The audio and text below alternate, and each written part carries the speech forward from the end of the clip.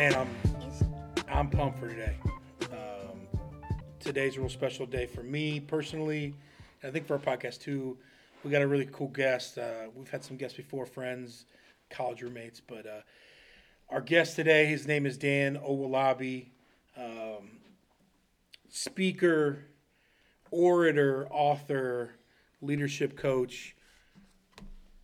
Awesome pant wearer. Look at these chinos he's got on. And, you know, my story with Dan is sadly 25 years old now. Yeah, how about that? So I moved, I'll give you a little background here. I moved from Akron to Wayne County in fourth grade, 10 years old. And so I moved to Smithville and small county school. And so I moved from a pretty diverse school district to a county school district, both economically and I think culturally. And my first day at school, we went to lunch, and I vividly remember being in the lunch line, and about 30 foot behind me, this voice telling people to hurry up came, and I was like, that doesn't sound like anybody else in my class. I turn around. And Dan, can't miss him, school, a lot of white kids, all white kids. Dan happened to be physically mature, we'll call it, taller than everybody, about 6-7 inches. And he was letting everybody know it was lunchtime for him, too, and he'd get out of his way. And so Dan and I kind of, through a lot of things, through sports. I think another way we connected was through getting in trouble at school.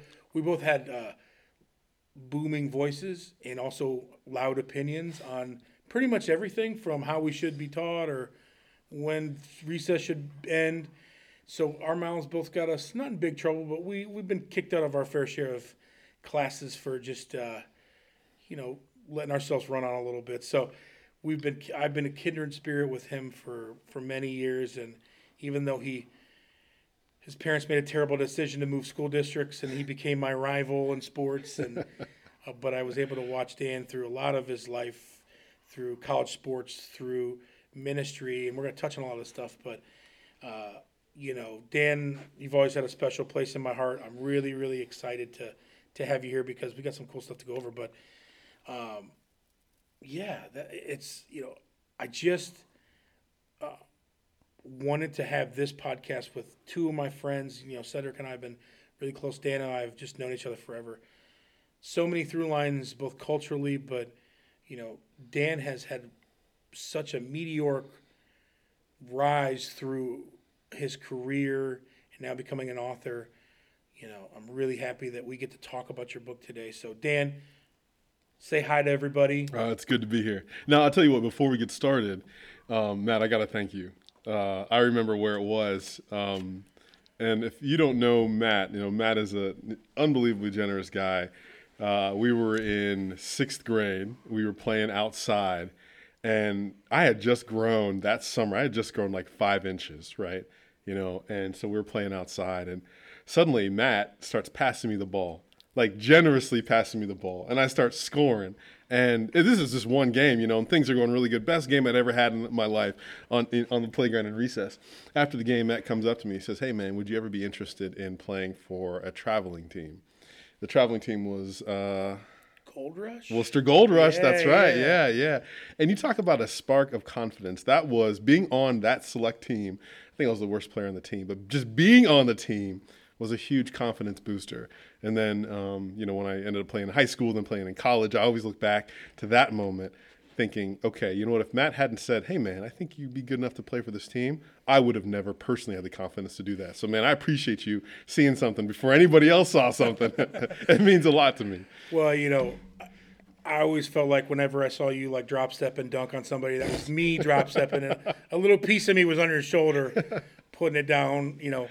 I was not. I stopped growing around the time he started growing, and sports has always been a language for me through the years, either coaching or playing or just supporting, and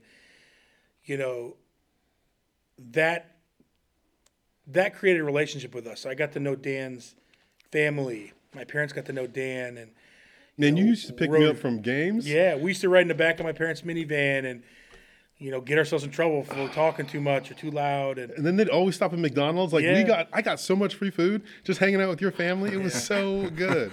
That hasn't changed, by the way. The if Shanley, my parents, they like, still do that. but it was something that for us,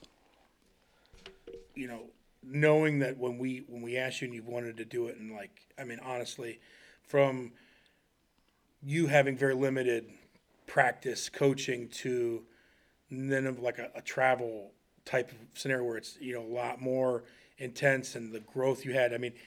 So when we first started, Dan, sometimes we'd be like, no, we're this way. You're not that. You're running the wrong direction. To then by his senior year, he's leading the county in probably every stat, getting college scholarships. And part of me was a little mad because he moved to our rival, like I said, and I kind of created this monster. I should have handed you a book instead of a basketball, because then I wouldn't have had to get whooped by you every game in basketball in high school. But it was cool to have even though we went different paths, really in middle school. I know for me, I always kept an eye on what you were doing and seeing what was going on. So Yeah, and I think history's great. So when I don't remember exactly when it was. I think it was soon after moving here and getting into ministry here. And Matt, at this time, Matt and I had already been friends for a while, but he had mentioned to me, he was like, hey, you know what, my friend Dan, I'd like to introduce you to him, and kind of gave me an insight into what it was you were doing at the time and pastoring. And before I even had a chance to actually formally meet you, I actually heard you kind of speak. It was when your church at the time, they did a launch.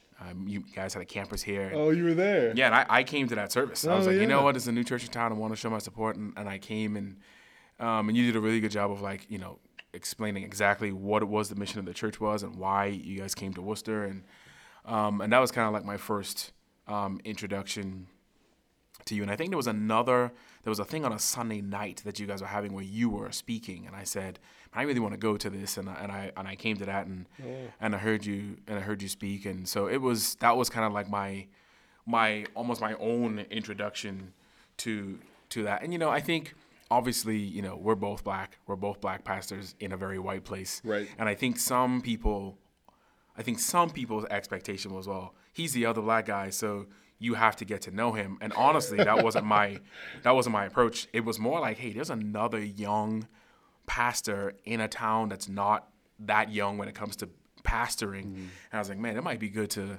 just kind of see how he is doing what he is doing. So that was more of a motivator to me, as opposed to oh yeah, we're both black, so let's just hang out. Yeah, because why not? Yeah, so, and then obviously, just mostly through Matt, I had heard about what you were doing in ministry and the decision to start your own work, basically, we'll call it that. And so following it through, Matt giving me tidbits, and so I'm really excited to hear about how you made that decision, why you made that decision. Yeah. Matt is almost done with the book. I have not started it yet, but I'm excited to start it. So let's start there. Let's start with how did you feel a call to ministry? How did that go about? And then how long did that last? And then when did the call to kind of switch gears a little bit, when did that happen? And obviously Matt is going to pull some things from, not just from your relationship with each other, but also from reading the book and talking to you through, about why you made that decision. So yeah, great question, Cedric. Either way. Okay. I'm good with either. Great question. So how did I feel the call to ministry? So my dad was a pastor, and I think from an early age, I think I knew that every Christian is called to ministry, whether you get paid or not. And so I felt like, I was called to work with people, to help people, do whatever I could to point them to Jesus from a pretty young age.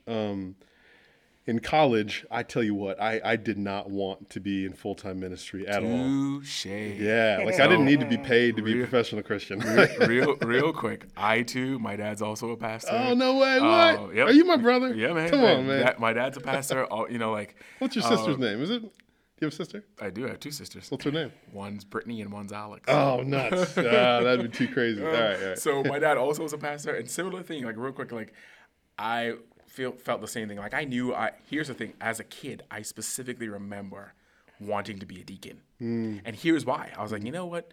deacons don't get paid, so that means they don't have to tell them all this extra stuff. Right. I could still serve. I could teach a Sunday school class. I don't have to- could be on a deacon board. Seriously, I remember being like 8, 9, 10. I was like, you know what? I think I'm gonna be a deacon.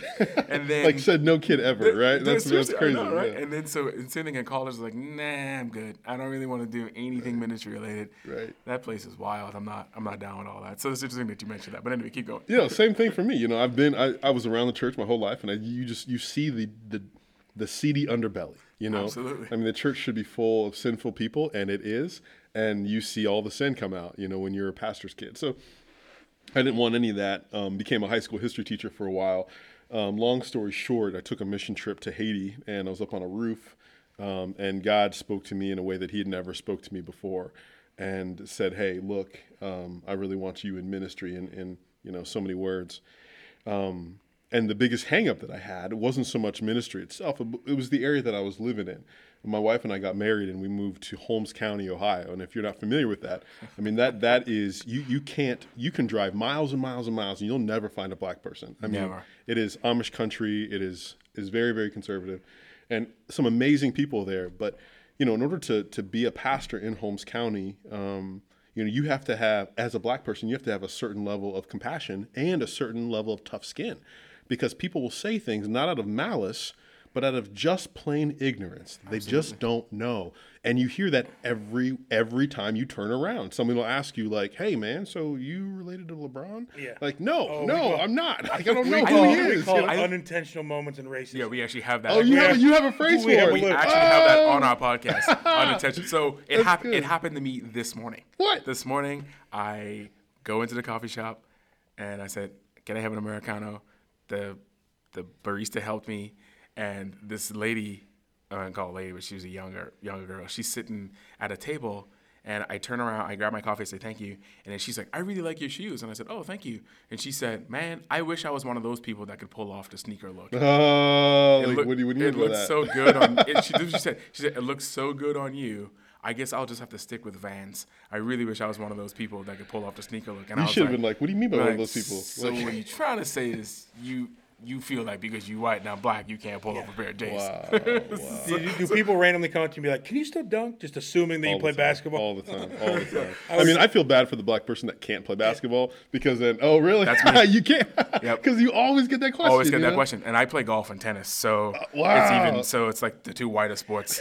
And so people are like, "What do you do?" I was like, "Oh, I'm a really good golfer," and they're like, "Really?" And so then there's another level of uncomfortableness, because it's like I was already uncomfortable because you were black, and then and made myself more uncomfortable because I asked this question and I Right. saw the look in your face, and then you also play a sport that I can't play, and that's I have no context That's to. right. That's Hey, right. you go, Tiger Woods, right? Yeah, Tiger. Right? So anyway, okay, we're cool. Like, I know somebody. So anyway, keep going. Yeah, so Holmes County. No, Full digressions. That's good. Well, that's the thing. I mean, ultimately, God showed me that it was super important that my posture was towards serving people. And if your attitude is to serve people, then you can take all kinds of abuse and slights and things like that, knowing that your job isn't necessarily to get your sense of fulfillment and identity from other people, but to serve them. And so that's what God did. And in the course of the time while I was there, I mean, that really hardened me away from my own preferences, and trying to make people think a certain thing about me. I was just there to serve. So great experience, 3 years there. And then, overall, I was a paid pastor for about 10 years. After pastoring at the church in Holmes County, I got the opportunity to plant a church in my hometown, which was like an opportunity that I could not refuse. And I remember praying for people that I went to high school with, saying, man, if there could be a church that would get people excited about coming to church who are super far from God, I'd love to be a part of that. And so opportunity came, said, hey, New Point Community Church was the church I was a part of at the time. They said, hey, we're planning a church in Worcester. Would you be interested in being a part of that? I said, yep, I'm in. And so long story short, that's how we came to Worcester, and that's how I ended up being a pastor here. Nice. So you were pastoring a total of 10 years, or at New Point for 10 years? New Point was for around 6 years, and then Walnut Creek was for about 4 years. Gotcha. Okay. Yeah.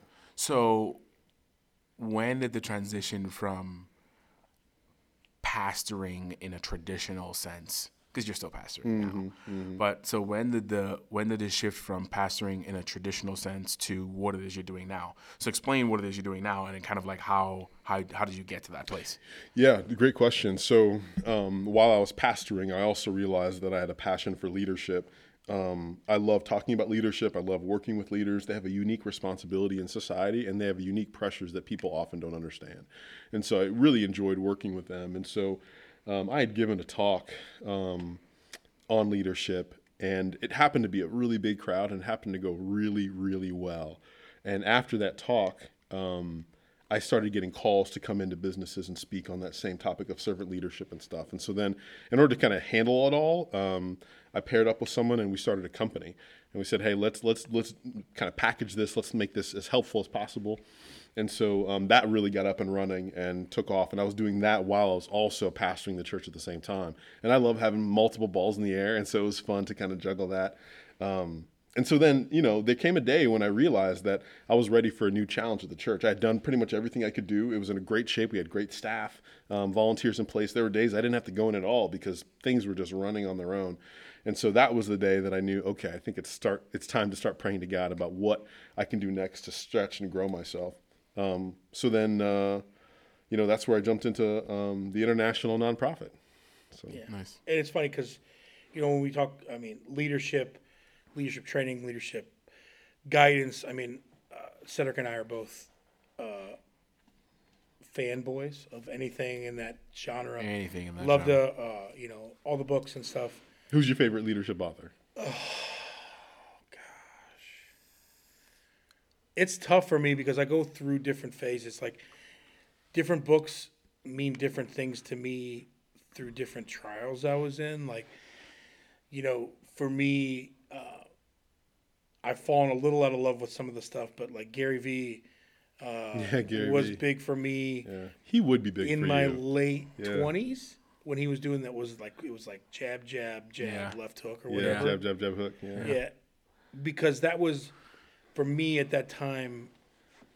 Working for my dad in our company, and every year kind of getting a little bit more chunk of responsibility, and having more autonomy to make decisions, and having more control of the ship. And that was something that kind of emboldened me to say, you know what, I can make changes. I can do things different. I can kind of disrupt what it is to be in my position, to run a mortgage company, to work with the people we work with. And so that was kind of a book for me that really emboldened me to just be like, be aggressive. Like, don't be like, just come to work and this is how it works and just wait for the phone to ring. Or like, how do you go out? How do you leverage your relationships? And so that was a really big thing for me. That was a long time ago. Really recently, Donald Miller with Building Your Story Brand. Yeah. So like that was always the funny thing. I've sent that book to probably 20 people.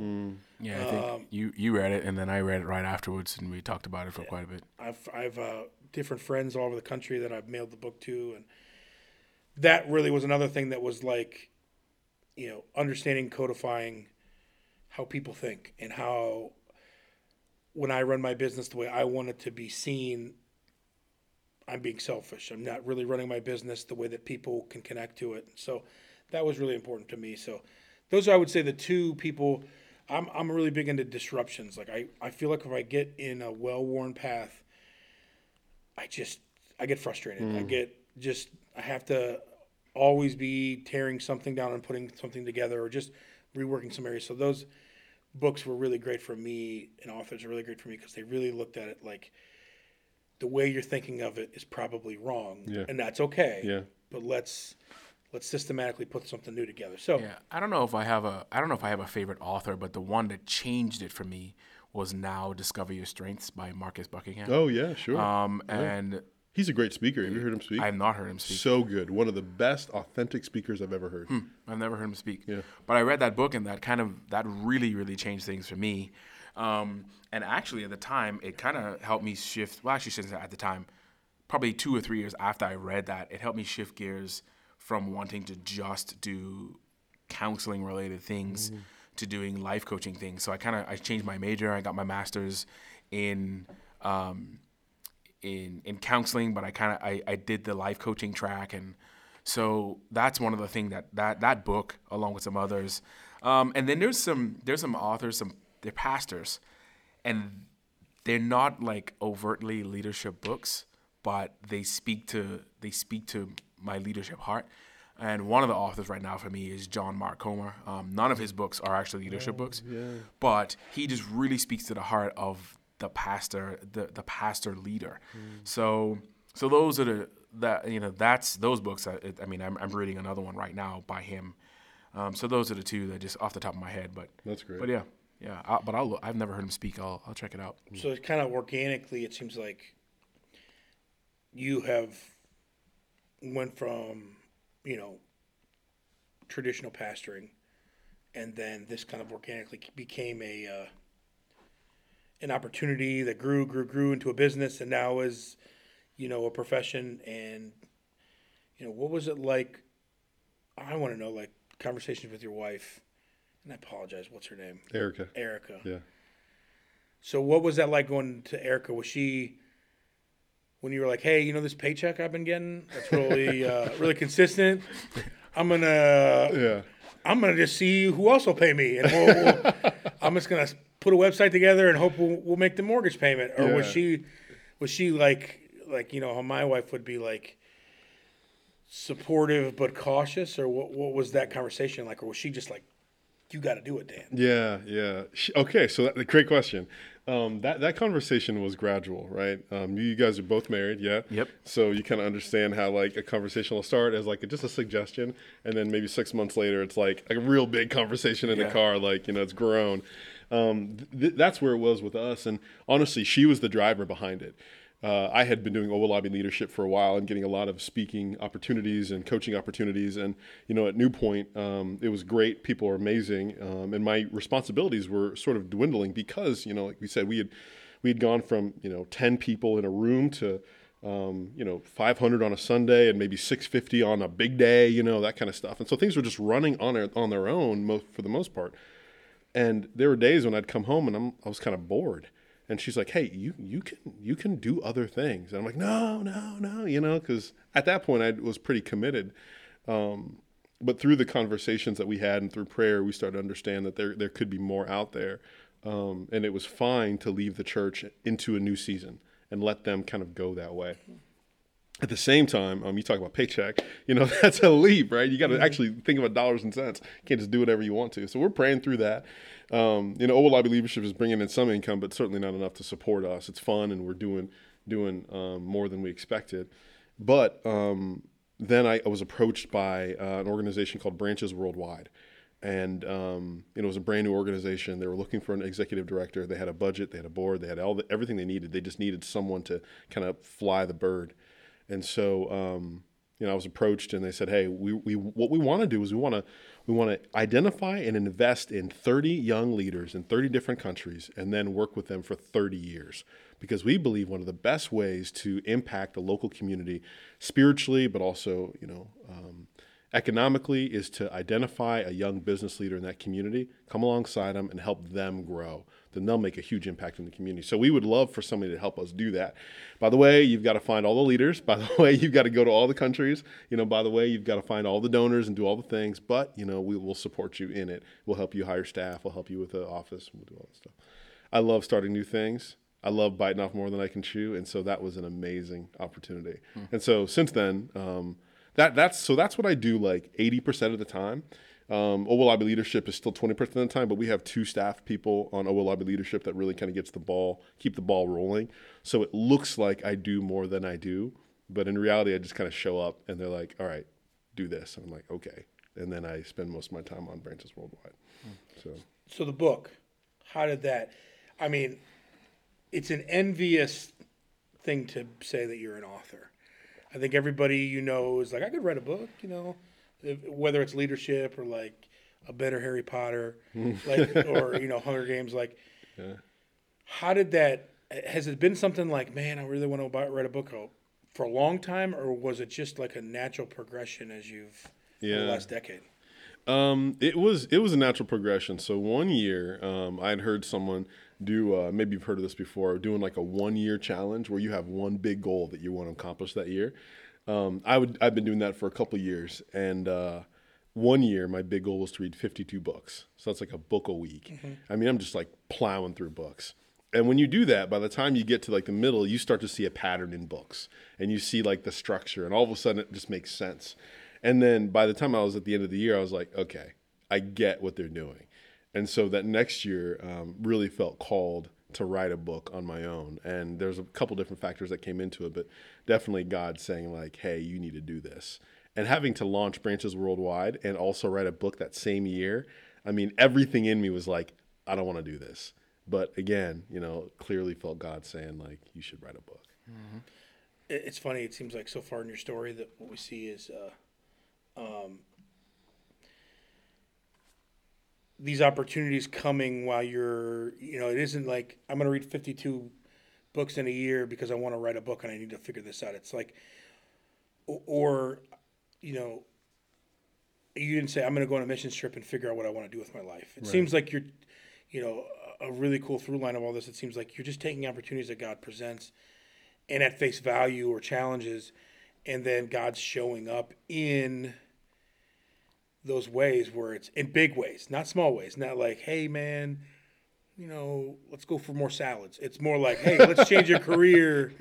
Let's move. Let's, you went from history teacher to pastor, and we're going to say traditional pastor to leadership pastor. And now, we'll call it, what it sounds like to me with Branches is kind of like a global, like it's still pastoring, it's still counseling, it's still leadership. It's got a business edge, of course, but it's, there's a certain type of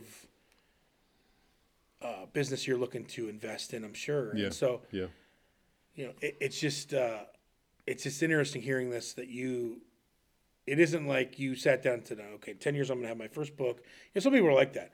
By the time I'm 40, I'm going to be an author. I'm going to be in 20 countries. And it's like, you've kind of backwards your way through all this stuff and show up and you're like, do you ever sit there and be like I don't know, you've been like Thailand. Do you ever sit there and go, I should be teaching about the Louisiana Purchase in a rural high school for a little bit of money and a lot of bit of stress. And I'm in this weird country and I don't speak the language. Speak to the thankfulness, maybe the mindset or the thankfulness that you have, because that's a pretty cool story. Dude, you're 100% right. I mean, that perspective, things have happened so quickly, so fast, and they've been so big that it's very easy to give God credit, because you're like, I couldn't have made this up. You don't create these things. It happened to me when I was on a mountain in Nicaragua, and I'm looking over the edge into a volcano, live volcano. You can see like the bubbling, lava inside. And I remember just pinching myself for a second, thinking, like, what am I doing here? Like, how in the world did I get here? You have moments like everybody has moments like that. And so that was like a sort of the thing you're talking about, where you realize that God has sort of orchestrated things in a way that you couldn't have planned. I mean, you talk about lists. You have lists of things you want to do before you're 40, 30, whatever. I've got those lists, and God just like rips them up over and over and over again. I'm just stop making lists because none of them actually are right. Yeah, absolutely. So the book is called Authentic Leadership: How to Lead with Nothing to Hide, Nothing to Prove, and Nothing to Lose. So, in a nutshell, what is this book about, and why should we be reading it? Yeah, so this book is for anyone who is in a leadership role that they're becoming accustomed to, meaning you just take on new staff, you just got a promotion, you're just making a shift in leadership. And what I'm learning, what I learned through the book and what I learned in my life was that I would talk to leaders over and over and over again who, when they walked into a new leadership opportunity, everything felt normal. They kind of knew how to do leadership, they kind of knew the nuts and bolts, but what hit them out of nowhere was this huge sense of insecurity, feeling like they had to prove themselves, or feel like they had to hide the fact that they didn't know everything, or, there's all kinds of different things that come up. And so what I was realizing was that authenticity is the antidote for insecurity. And insecurity, if you don't check it, will just wreck your leadership. Like, you'll do things and say things to people because you think it comes out of a good heart, but you're so stinking insecure, and people can see it in you. You just can't see it in yourself. Mm-hmm. And so, in the book, there's story after story of people who've battled insecurity and how it's really turned out for them in 1,000 different ways. But there's also some clear strategies on how to be more authentic, without, making people feel weird. How do you define authenticity? Yeah, authenticity in my mind is bringing your best self in the service of other people. It's not just being you all the time and saying what you want to say anytime. That's not it. Authenticity is being the best version of yourself in the service of other people. And so there are moments when you want to say whatever's on your mind, and you want to just be me. I just want to be authentic, but it's not helpful. It might be true to you, but it's not helpful to someone else, and so you won't be that. So everything in this book is about helping people drive themselves to the point where they understand themselves, they can lead themselves, they understand other people around them, and finally, after they've done all that, they have the permission to lead other people. I love that definition. As a pastor, you know this. I've had so many conversations about what you just said. I didn't say it as eloquently as you just did with that definition. It's a great definition. I'm gonna go on record and let you know that I'm stealing that. Okay. So I'll give you credit, but people will start to hear me use that definition because I love that. But one of the things you learn is what you just said. It's to be appropriately authentic is in the service of other people. Mm-hmm. And I think for non-Christians, I think sometimes that seems like you're being two-faced or being fake, right? Because someone will say, well, I hung out with you at your home and you slouched in your chair the whole time, but then I sat in your office or I sat in a meeting and you sat up the whole time. Yeah, you're not being yourself. Yeah, you're not being yourself. Why are you being fake? Why don't you just, Right. So, and the authenticity is I'm being my best self in service of other people. Absolutely. And I think, I think you can interview any leader, and obviously in my case and in your case in some circles, is as a pastor, that's a hard thing to navigate if you don't realize that, what I need to be authentic in who God created me to be for a specific purpose of serving people. Boom. That's and so I good. think, I'm not trying to pull the conversation in this direction, but you and I specifically, it's easier for us to see how we had to do that because I don't know about you, but you don't belong in Holmes County. Okay, I don't know what you don't know. I don't blend in. Are you telling me? Out of all the things that you know about me, this isn't really where I'm supposed to be. And one of the things that kind of hit me to your point was about 2 years ago, 2.5, almost 3 years ago. I mentioned my dad's a pastor, and he wanted to hire me. He sent me this full proposal, was willing to pay me exactly what I was asking for. And it wasn't this like, you're my son, I'm going to make you feel guilty and pressure you into coming home. But it was very much hey, here's what we have going on in our church, and that's the church that I grew up in. Here's what the future of our church looks like. Here's where I, meaning him, see his self in the future. And here's what we need, and you're the guy. Oh, man. And Jeez. I prayed about it and cried about it and prayed about it and cried about it and realized I couldn't take that job because I am where I'm supposed to be. And what you just said about that authenticity is like all the boxes on my sheet and on my paper that I'm looking to check off, none of them are checked. And because this isn't, according to my list, this isn't where I'm. My wife doesn't look like I thought she would look. She don't talk like from where I thought she'd be from. Right. Our meals don't look like what I thought they'd look like. Right. But when I think about me being an authentic person in this context is the purpose. My purpose is to serve the people that I'm here to serve, So and the level of relief and the fact that my anxiety went down, knowing that I was making the right decision because I'm where I'm supposed to be. That when you said that's what came to mind about authenticity. That's powerful, Seth. I mean, I love that. And one of the things I wanted to actually bring up, and I trust me, I'm not going to give away your book or too much of stuff. But one of the things that it was a graph that I just absolutely loved. I'm trying to find it, but it was just the 4 stages of leadership. I think is authentic leadership. Excuse me. And basically, what I felt so powerful is we read a lot of books and we hear, the 5, 4, 3, 2, 1 method, or the sit up, stand down, take a nap, 5-hour work week, or whatever it is. And so there's all these types of books that you read, and it's very much more of a recipe. Hey, 2 ounces of this, 10 ounces of that, shake it up, you're a leader. What I enjoyed so much for your book is that it's not so much solution based. It's setting up accountability for what's really going to happen to you. It isn't like, hey, you know what? This guy did this. This guy did this. Your stories aren't this guy did this did this. Oh well, by the way, I'm talking about Steve Jobs, and he Yeah. ended up being a billionaire. Yeah, right. It isn't stories like the guy walked down the road, he liked this house, and ended up having gold in the basement. It's a lot of stuff. It's like, you know what? Leadership is tough, but sometimes it's thrust upon you. Sometimes you want it when you shouldn't have it yet. And how do you deal with those situations where, especially when we talk about the stages, like you talk about understanding yourself as stage one, super important. Leading yourself, stage two, which I think is the most skipped step.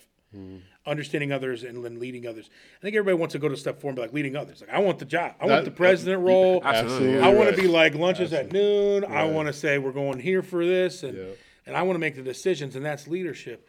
And like you said earlier, and it's a point in the book, like people see your piccadillies. They see your inequities in your life and your personality.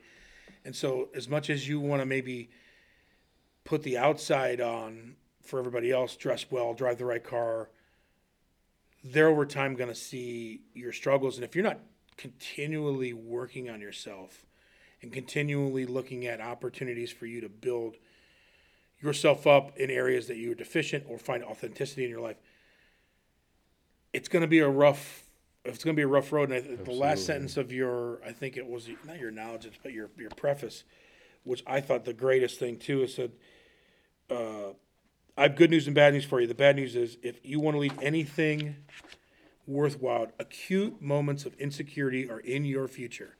Not might be, not should be, it's happening. You will feel anxiety, uncertain, and be doubtful about your ability to lead. Raise my hand on that. There's no other way around it. But here's the good news. Authenticity is a potent antidote for insecurity. You said that earlier. Yeah. That's why I feel like I'm so excited about reading this book and continuing to finish it hopefully today. But the anecdotes in this book are a lot about the onus of leadership, not the success of leadership. It isn't about the result of leadership that we're talking about, the car, the success, the proud family, the prestige. It's about the journey to leadership. And, for your journey right now, and even Cedric's journey right now, I see in both of you people that weren't necessarily hungry for specific leadership. I know Cedric likes to be, both desire to be good at what you do. I mean, Cedric spends a lot of time on the practice range. I know your history with sports and athletics, and so when an opportunity arises, I see both of you guys take on that challenge. But both of you, I'm so excited and so happy to be friends with you all. Is I get to see the other side where it's like, me and Cedric sometimes text 10, 11, 12, 1 a.m. Yeah. about not like a family or a person, but just like, man, I'm just up against it. I'm just pulled thin, and either it's pray for me or it's, man, how should I handle the situation? And like on accident, we're pushing each other's to be more authentic with our staffs and with our jobs. And so, that's one of the great things about the book that I love. And I just want to give you a prop for that. Is what differentiates this book from one, The Art of Not Giving a Bleep, or, all of those books that if you're at Hudson News and you're in an airport, they're going to put at the front thing. Mm-hmm. All that is about aggressive hiding of authenticity. Mm-hmm. It's about fake it till you make it, and by the time you make it, you'll figure it out. Mm-hmm. And this is about don't fake it.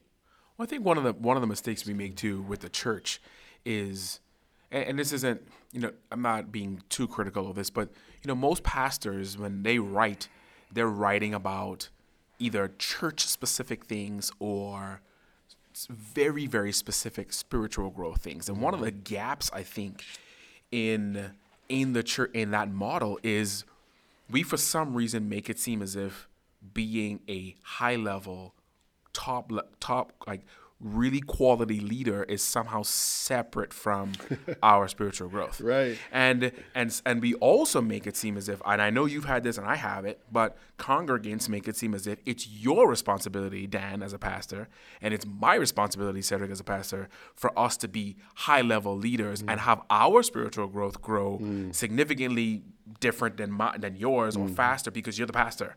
And so when you read some of these books, sometimes you can tell that people default. They default to, well, I'm just gonna, give a full breakdown of Matthew and write a book about it, or I'm just gonna default all the other way and say you just need to be a really good leader and leave out the spiritual growth part of it. And I think when we look, we like to call them heroes of the faith. But when we look at leaders in the Bible, they had the same thing. Matt and I actually did a podcast a couple of weeks ago, and we talked about, and this was from another source, about how transparency is the greatest measurement for courage. And obviously appropriate amounts of transparency. And we walked through that in that episode. And authenticity it's a similar thing. So I just feel like, again, I haven't gotten to the book. Matt and I have talked about it, and he's told me what's in it, and I'm excited to read it. But even just a little bit that I know, I like that I'm hearing that there seems to be appropriate pressure in the realm of like, you're a believer, you're a Christ follower, you're a Christian, and you're also a leader. And the two of those things all of those things are in one pot. They're not separate. So Right. So I'm happy to hear that. There was a season when I was writing the book and I was working with the editor, and she said, you need to decide. You need to decide who you're writing this to. Either you decide to write it to Christians or you decide to write it to the secular community. And I looked at her and I said, hey, I don't think I need to decide, because I feel like I'm writing something that's helpful for the average business owner, business leader, whatever.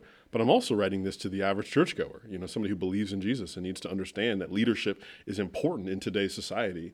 And so, I feel like as I was looking at the book and putting it together, if I just held those two things in tension, it would sort of come out in an authentic way, and hopefully it did. But and of course, the greatest authentic leader of all time was Jesus. Right. And so if you are a Christian and you read this book, you're going to have those glasses on, that lens that you're going to read things through. And it is in a situation where, you share stories from, C.S. Lewis and you talk about a lot of different things. You even had a passage on C.S. that you quoted from C.S. Lewis, and I'm not a nerd, so I didn't get it. But there's something about it was like a lion or there's a door or something. I forget. Yeah, lion rich in the water. What was it? Was there like a raccoon? And Come on, and something. So, but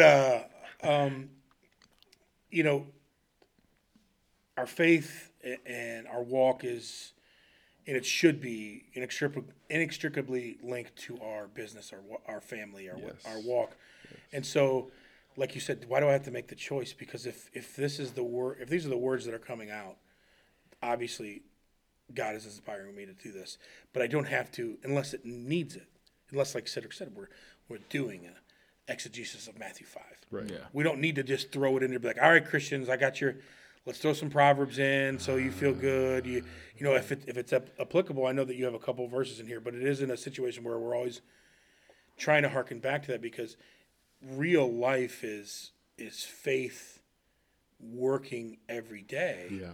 Yep. So one of the things that I have in all of my teaching settings, so I teach an adult Sunday school class and I also teach a young adult class, and I tell them that as your pastor and as your leader, my expectation, and just so you know, my model is 70-30, meaning 70% of what I do in front of you, meaning in a teaching format, I'm bringing 70%. The other 30% is on you. And I let them know, look, if you're not willing to, and I mean this in a loving, graceful way, if you're not willing to at least bring 30%, this class is going to be frustrating to you. If you're walking into the setting expecting me to do all of it for you and not by the end of this series, by the end of this 6-month period, by the end of this year, wherever you are currently leading, wherever you are currently in your personal walk, whatever stage that God has you in, whatever position you have, whether that's husband, father, mother, wife, single person with job, doesn't matter what it is. Whatever the size of your leadership is in that area, by bringing the 30% in the setting and committing to it, you'll get to the next. You'll get to the next step. Yeah. And I said, I will not be a good leader if I'm bringing 100%. I'm gonna bring it as far as like what I'm doing and doing it well. But I want you to get to a place where you're going in a counseling setting. One of the first things I tell some people walking in my office, my goal is for you to not have to come see me pretty soon and never have to come see me ever again. That's good. Unless it's just for hey, let's check in. It's been a while. Yeah, exactly. So that's the responsibility that I feel like I have as a leader. Yeah.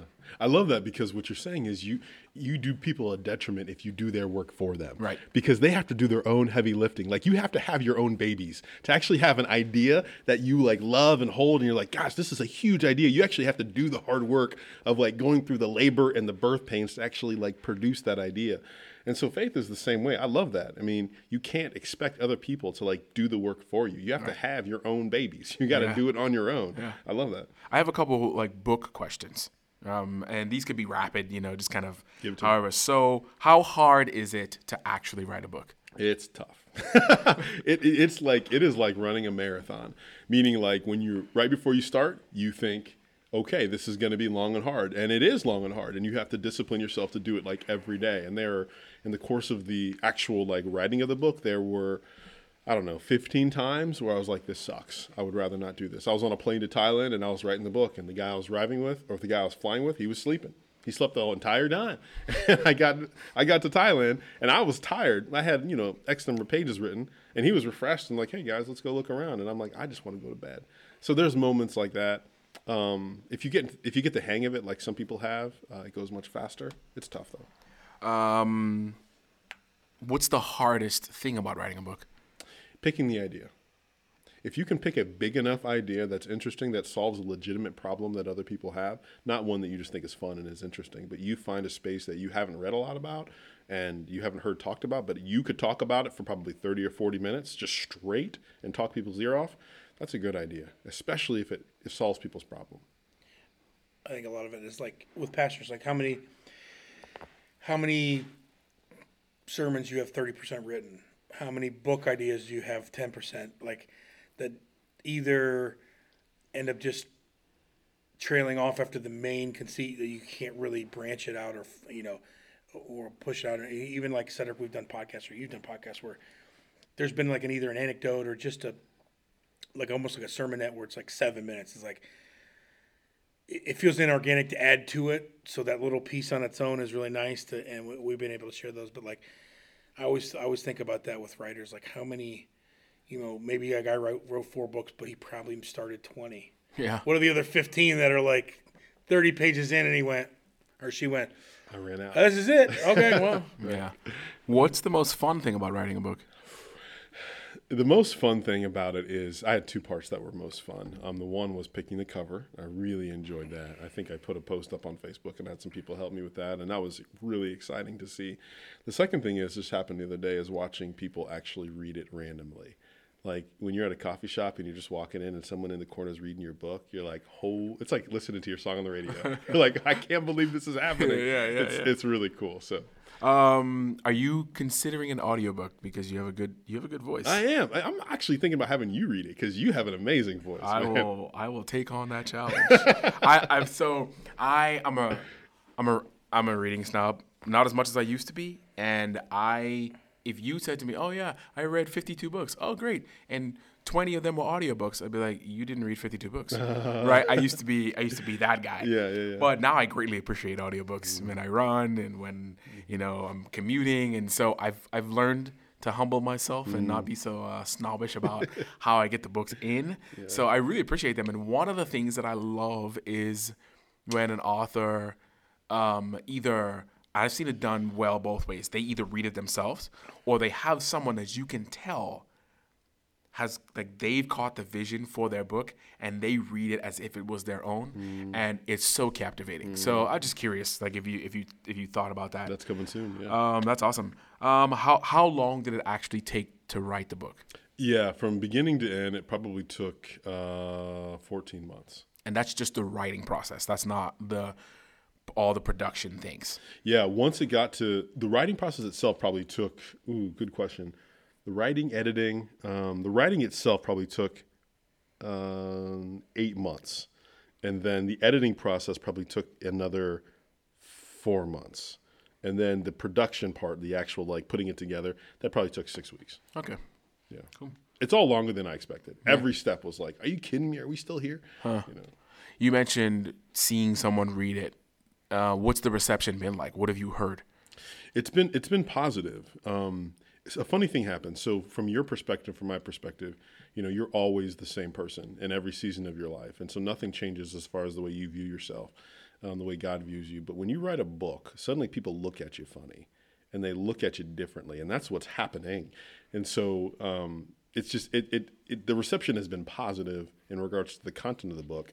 But a lot of people who've never read the book, just the fact that I wrote a book, now like think differently about the words that I'm saying. Is that a positive reaction or a negative reaction or a little bit of both? It's been positive in that it's given me an opportunity to speak to people in a way that I hadn't been able to talk to them. They give my words credibility, where before I said, "Hey, Jesus loves you," and then they're like, "Whatever," and I'm like, "Nah, I wrote a book," and I'm like, "Jesus loves you." Like, "Oh, okay." Okay, Maybe that means something. So this may be a hard thing for you to think of in the moment, but what's the correlation between Dan, young pastor who may have been given some grunt work, hey, go teach a Sunday school class, move these drums, set these chairs up, to, hey, by the way, you're preaching on this Sunday for the first time, so you're like, oh, that's the young pastor at our church, his name's Dan, to the first 1 to 3 times you preached, and then you went from being young Pastor Dan to, oh, that's one of our pastors. Yeah. Because, and I experienced that, like, so it's similar to what you're saying, like, until you have this platform. We talked about this in another podcast. Cody mentioned it. He said he's a worship pastor. He's like, oh, I sing every week. But he's like, the first time I preached, I became pastor to some people. So you mentioned about like once you write a book, people view you differently. Or was it a similar transition, like going from maybe behind the scenes to on the platform, literally and figuratively, in reference to pastoring and writing a book versus not writing a book? Yes, yeah, absolutely similar. Similar feelings, similar. You start to notice people, listening when you talk more. So that's probably the first indication. Also, the same feelings of insecurity.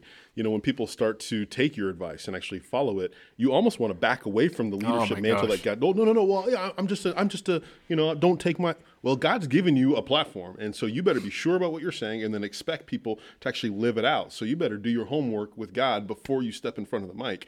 And so for this, once I wrote it, I thought, okay, like people are going to read this. Can I stand behind everything? And there were moments where I was like, did I say that the right way? Did that story, But at some point, you got to say, God, you're in this, and you've given me this for a reason. I'm just going to walk into this with all courage and all confidence, trusting that you give me the right words to say in the right moment. That is so well said. I used to hate the accountability pressure of being a pastor. That's the word. I hate it. That's I used to hate it. Because people actually believe what you say. They actually trust you. They actually listen. And there are times where you're like, okay, no one's listening to me.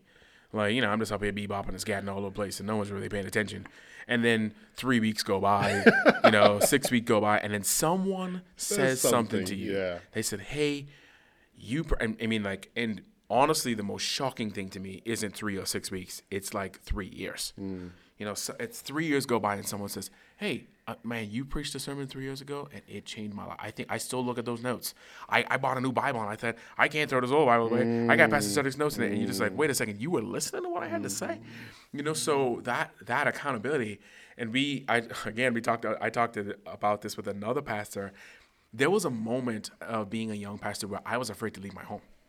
Like, I didn't want to go anywhere. I was like, because someone's going to see me, and then they're going to want to ask me a question, and they're going to be like, I heard you speak, I heard you say this.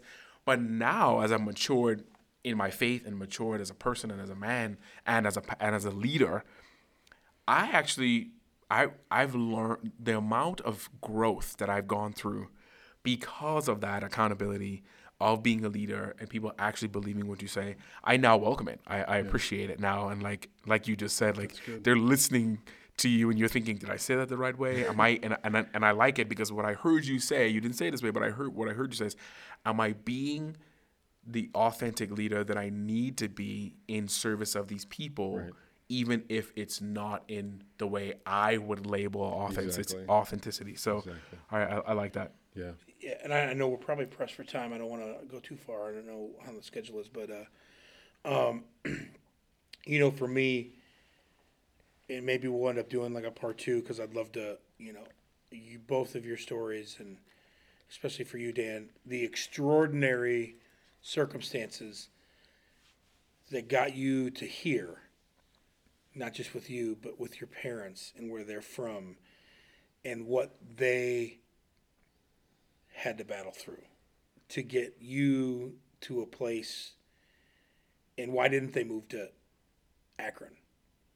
Like, why didn't they move to a place where a lot more guys that look like Dan, that you could feel a little bit better? I used to ask myself that. You're like, well, it was 20 minutes away, Mom. Like, We could have been in like, Massillon. you missed it. Well, So my close, God. you know? Close but not far enough. Why does my backyard smell like cow manure and everything? But I'd love to drill into that, and like especially with Cedric, like, you know, both your stories being really first generation born. Well, Cedric was born in the Bahamas, but first generation Americans, and going through that whole process. Man, I got so many questions about dating. I got questions about like, you know, being, you know, a Nigerian family and you bring in Erica home. How was that culturally? How was it when Dan showed up at Erica's house culturally? Me and Cedric have had We've had many conversations about about how that stuff goes, and like, you know, the human side of things. But you know, I know we can't got time to dig into that today. But you know, you know, as a person that's known you for 25 years, I'm proud of you. I'm happy that I got to know you. I'm glad that you learned how to drop step, pump fake. Me too, right? I'm glad that was the first thing that we connected with, and 25 years later, we're sitting in this room with purple carpet talking about the book you read or you wrote. And I don't think in a million years, when we were in 5th grade getting thrown out of class, we'd ever think that we'd be sitting here and having families like this and having a relationship like this. And so, man, feel grateful for, of course, Cedric, because we do this stuff. But, you know, everybody, you know, authentic leadership, Dan Owolabi. I'm going to spell it Owolabi. It's not a wallaby like my dad says. It's Owolabi. Yeah. Where can people get the book? You can get it on Amazon right now. Okay. It's the easiest. Go get it. It's an easy read. I'm going to do this like my dad says. It's like a 2.5 to 3 poop read on the toilet, I would say. If we're gonna do that, it's probably about 2 sessions if your kids aren't running around. But it's chock full with a lot of information. I mean, there's even notes that I even took that we didn't get to today. But when you talk about authentic leadership, this book is authentic leadership because it's the nitty gritty. It's not about the finish line. It's about the race. And man, I so enjoy this stuff. Even if you weren't my friend, I'd be excited about this book. So thanks, Dan. Yeah, thanks. Anything else, Thanks for coming on. Obviously, there's about 4 hours worth of conversation that's left to be had. So we will definitely set some time to do that. I've not known Dan as long as Matt, but I also appreciate the fact that you wrote it, that you took that faith step to do what it is that you're doing, and I'm looking forward to developing a relationship with you and seeing where this goes and doing my part to get people to see why it's important to not just read your book but listen to what it is you're saying and do what it is that you are suggesting that we do. So thanks again for the time. This is the How Did I Get Here podcast, and until next time.